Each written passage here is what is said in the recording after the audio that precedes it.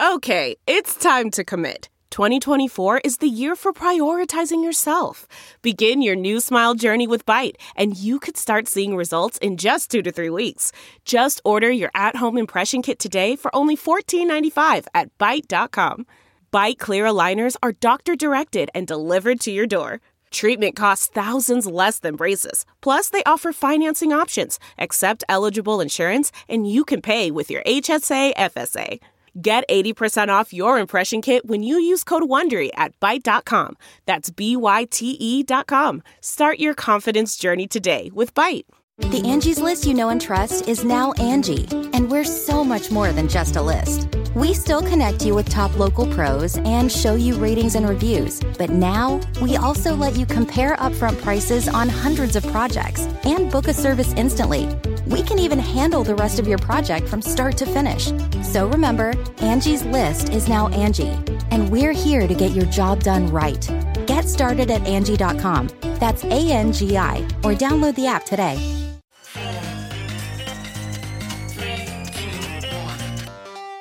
Welcome back to The Breakdown with me, NLW. It's a daily podcast on macro, Bitcoin, and the big picture power shifts remaking our world.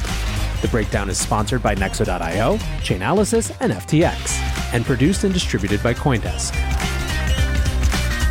What's going on, guys? It is Sunday, August 21st, and that means it's time for Long Read Sunday.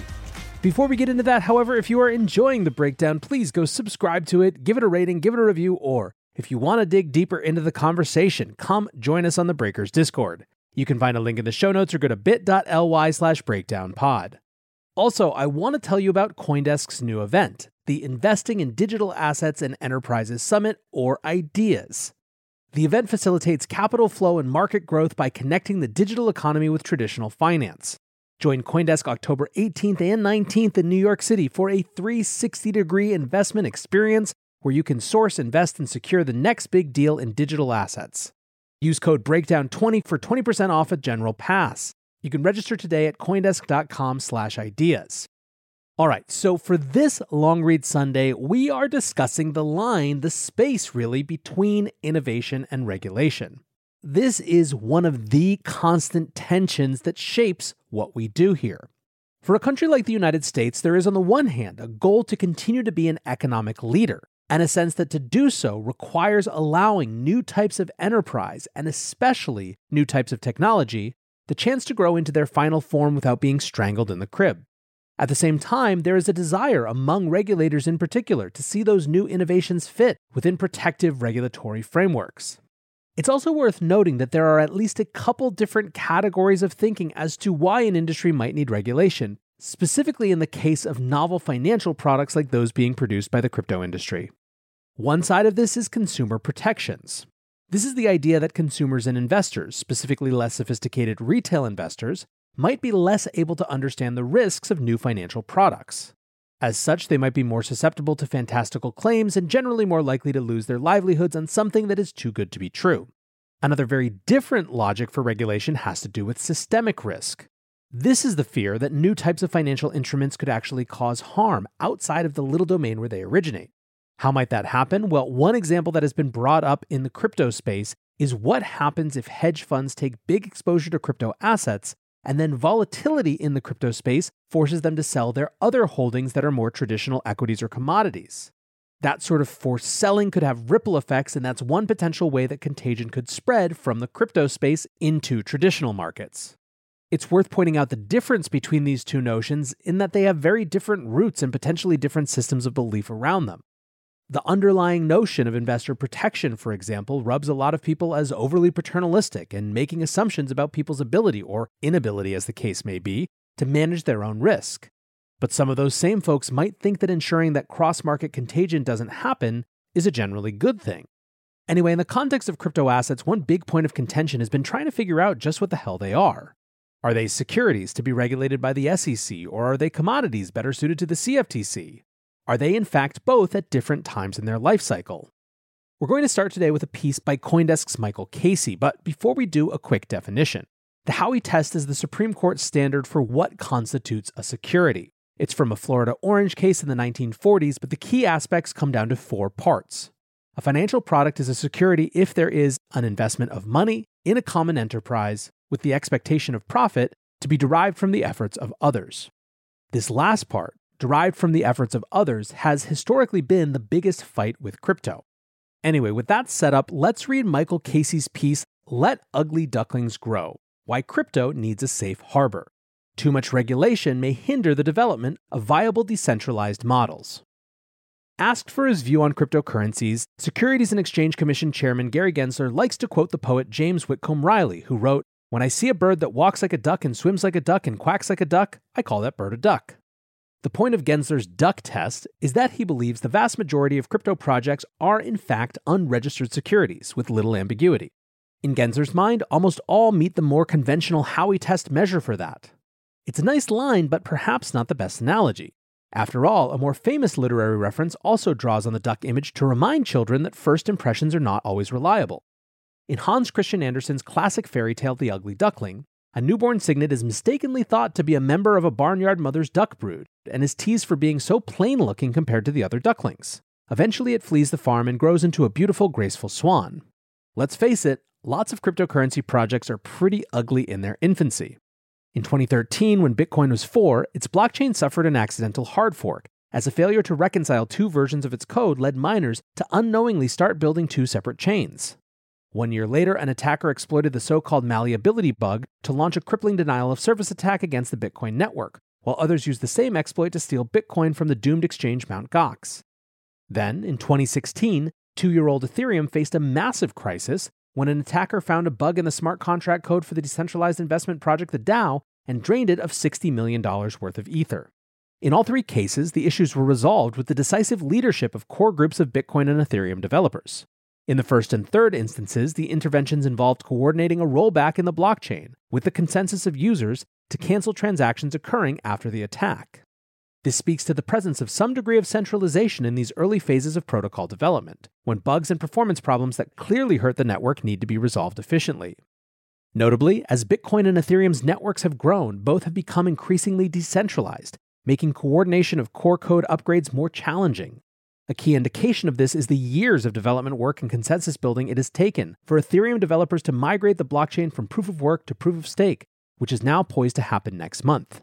It is this evolved state of decentralization that, according to SEC pronouncements, appears to have made the current iterations of Bitcoin and Ethereum exempt from securities registration. Both now fail the part of the Howey test that says an investment scheme is a security if returns for investors hinge on the work of a small group of people. Bitcoin's founder and earliest adopters are out of the picture, and Ethereum's founders don't have the influence they once had to unilaterally push through changes. Here's the problem. The SEC's approach to these issues implies that Bitcoin's and Ethereum's transitional experience are the exception, not the rule. Gensler has said he concurs with his predecessor Jay Clayton's statement that every ICO I've seen is a security, referring to initial coin offerings, the means by which many crypto projects attracted their initial funding. He has also urged decentralized exchanges, DEXs, to register with the SEC. This poses a challenge for these protocol-based systems. Who among their decentralized communities of users and developers would make the call to file the documents, and under what authority? Such semantics won't stop the SEC from taking action, likely against the founding developers of DEXs if it so wishes. Meanwhile, actions such as the recent insider trading case against a former Coinbase employee, which simultaneously described 9 Coinbase-listed tokens as securities, are a reminder that, under the blanket duck test view, all token projects other than Bitcoin and Ethereum are vulnerable to SEC enforcement.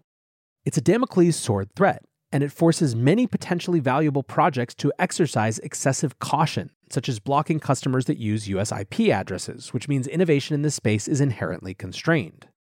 But if Bitcoin and Ethereum could grow into swans, what's to say others can't in the future?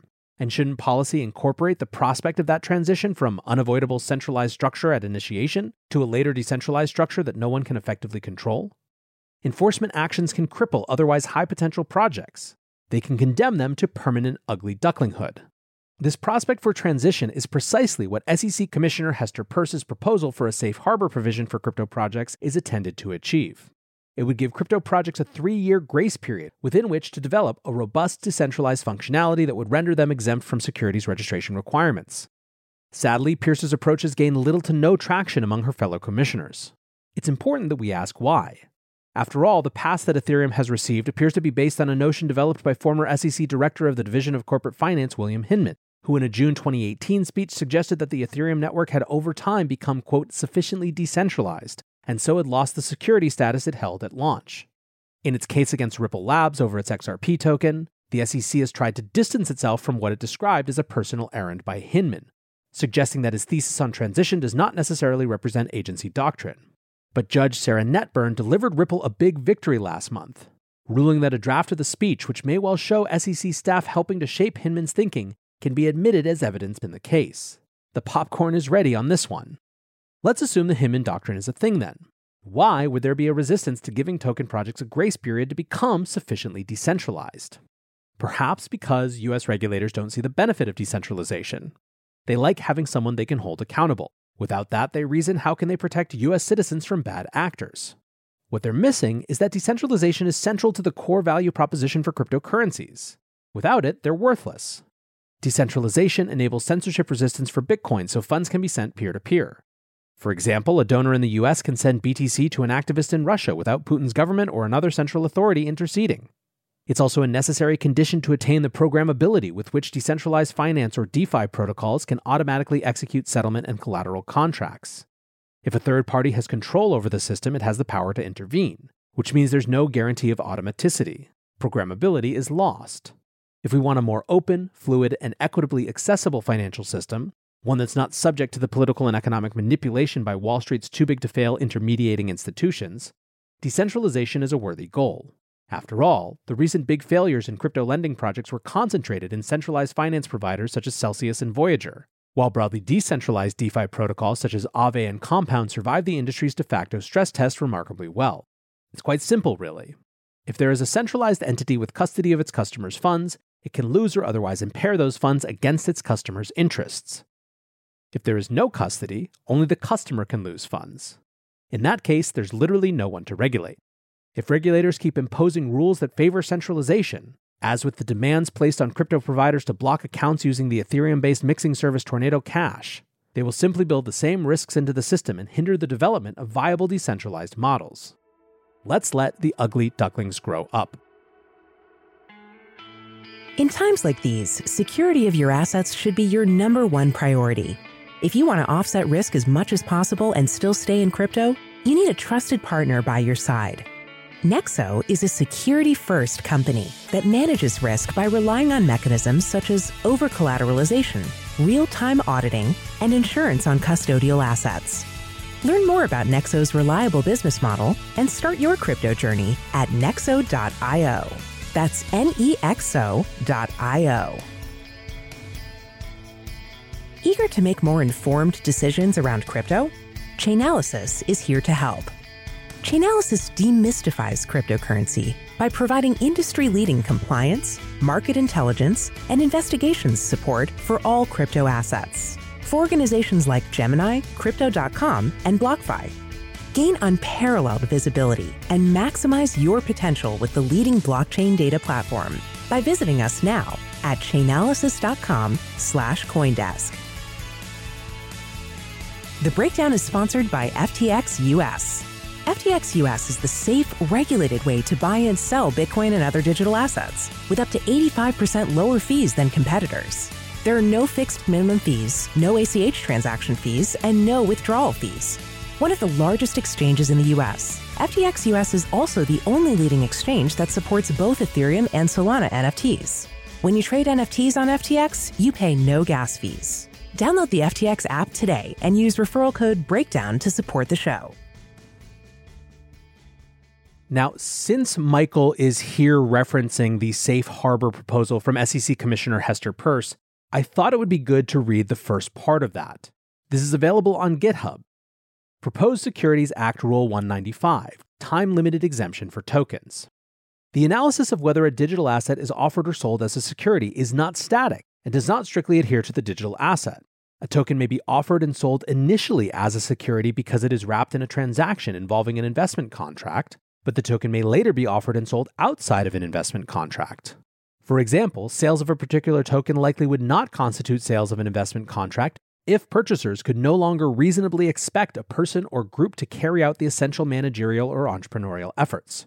However, for a network to mature into a functional or decentralized network that is not dependent upon a single person or group to carry out the essential managerial or entrepreneurial efforts, the tokens must be distributed to and freely tradable by potential users, programmers, and participants in the network.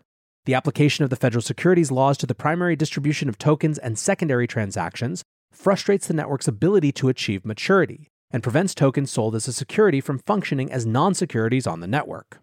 Accordingly, this safe harbor is intended to provide initial development teams with a 3-year time period within which they can facilitate participation in and the continued development of a functional or decentralized network, exempt from the registration provisions of the federal securities laws so long as certain conditions are met. The safe harbor is designed to protect token purchasers by requiring disclosures tailored to the needs of the purchasers and preserving the application of the anti-fraud provision of the federal securities laws to token distributions by an initial development team relying on the safe harbor. By the conclusion of the 3-year period, the initial development team must determine whether token transactions involve the offer or sale of a security. Token transactions may not constitute securities transactions if the network has matured to a functioning or decentralized network.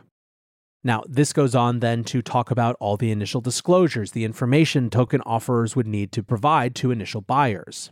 It also involves the sort of exit report that would be required to prove quote-unquote network maturity.